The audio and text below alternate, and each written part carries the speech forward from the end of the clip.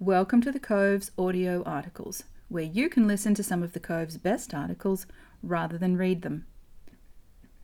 This article is entitled Bigger Bang for Your Buck, What If the Teacher is Not Yet Competent, by Callum Muntz. Reflect on the last career course you participated in and its duration. Callum's was 7 weeks long.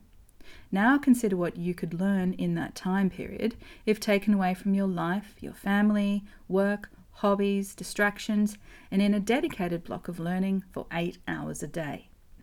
In 7 weeks, Callum could have learnt the basics of a new language, learnt an instrument, learnt how to program machine learning, or completed 2 intensive study periods of a degree. To open this example further, on his course was a panel of roughly 60 officers. In 7 weeks, you could have developed 60 personnel to become the Army's future cyber capability. That is potent. Now consider the actual outcomes you achieved. Did you find it wanting?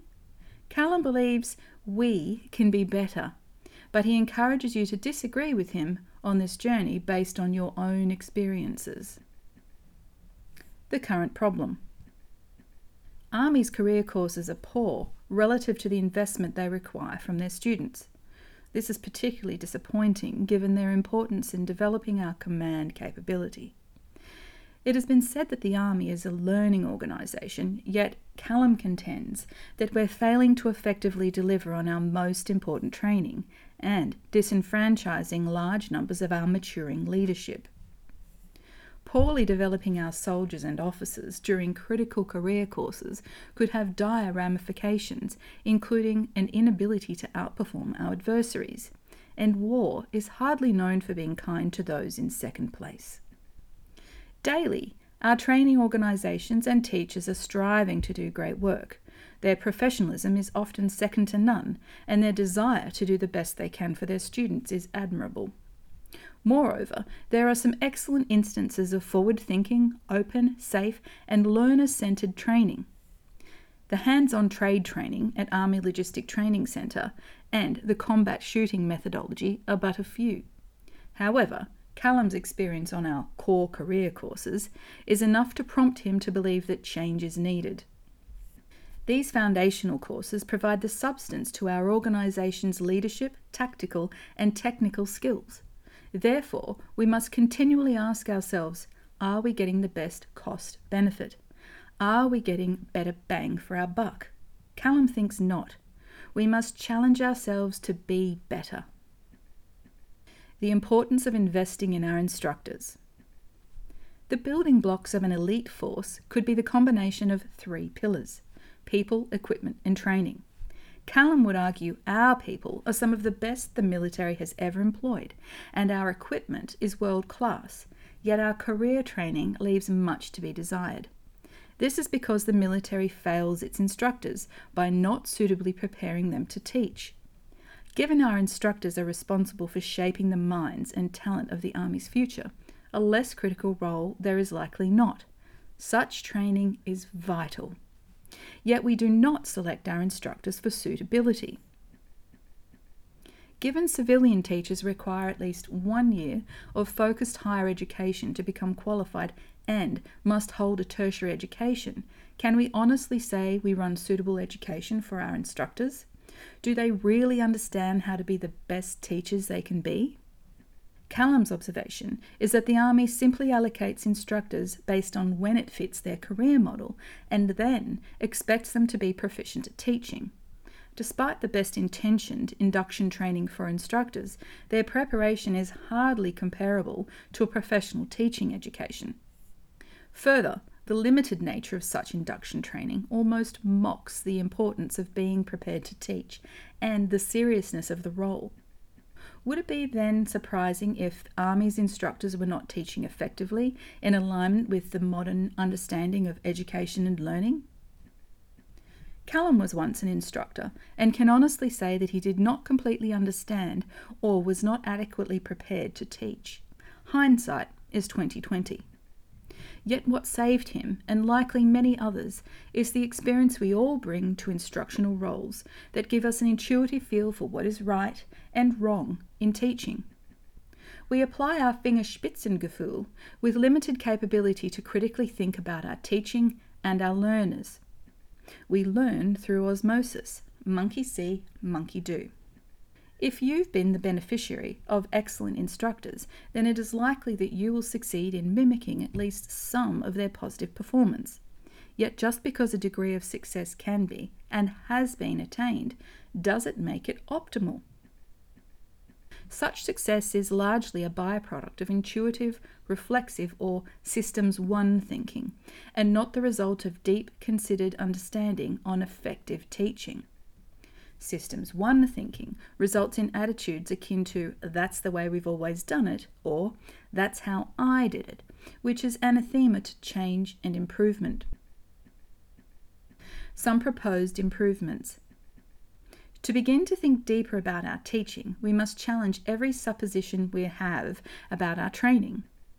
How often are our career courses reviewed for relevancy to modern operations and tactics or scientific practice for teaching and learning? When a battalion commanding officer returns to teach on a career course and finds the same assessment they conducted over a decade ago as a student, Callum would offer, "We are not doing our best." But what does our best look like? Many have studied this field, which we can now draw from.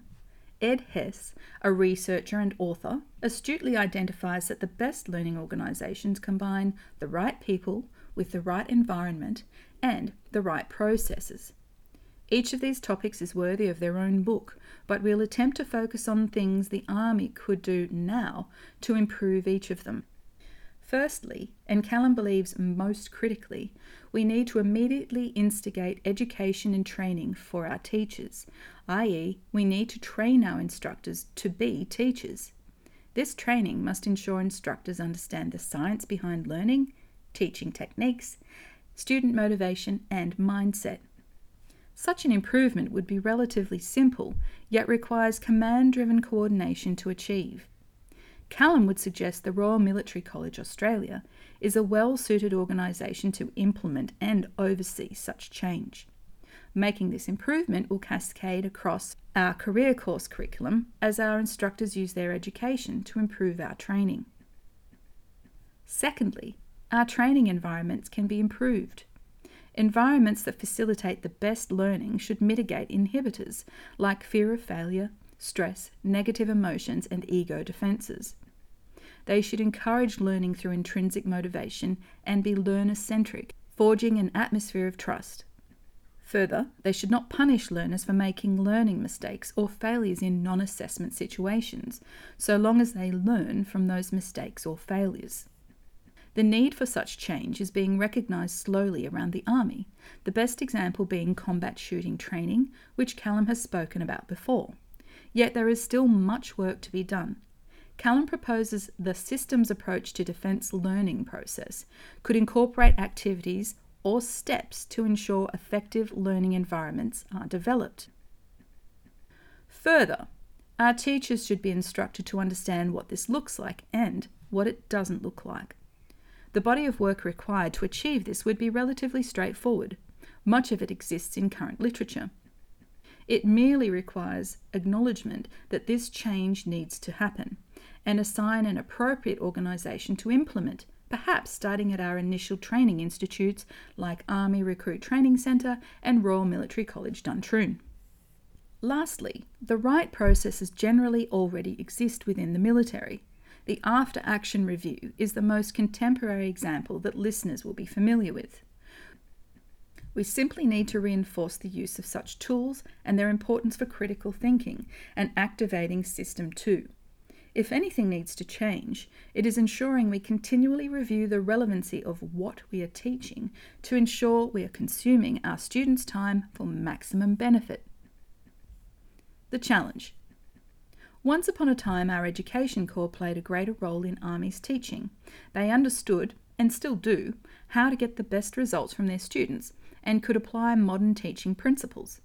Yet the Army has decided to reduce this capability, and we are left with our current system. Just like the expression, "you go to war with the army you have," we must learn to teach with the instructors we have. If we do not challenge ourselves to be better in delivering career training to our soldiers and officers, we are at risk of falling behind our adversaries, developing incompetence in areas vital for protecting lives, and wasting the most precious resource to us all, time. Thanks for listening to this audio article. Don't forget to download the Cove app. It's professional military education in your pocket, anywhere, anytime.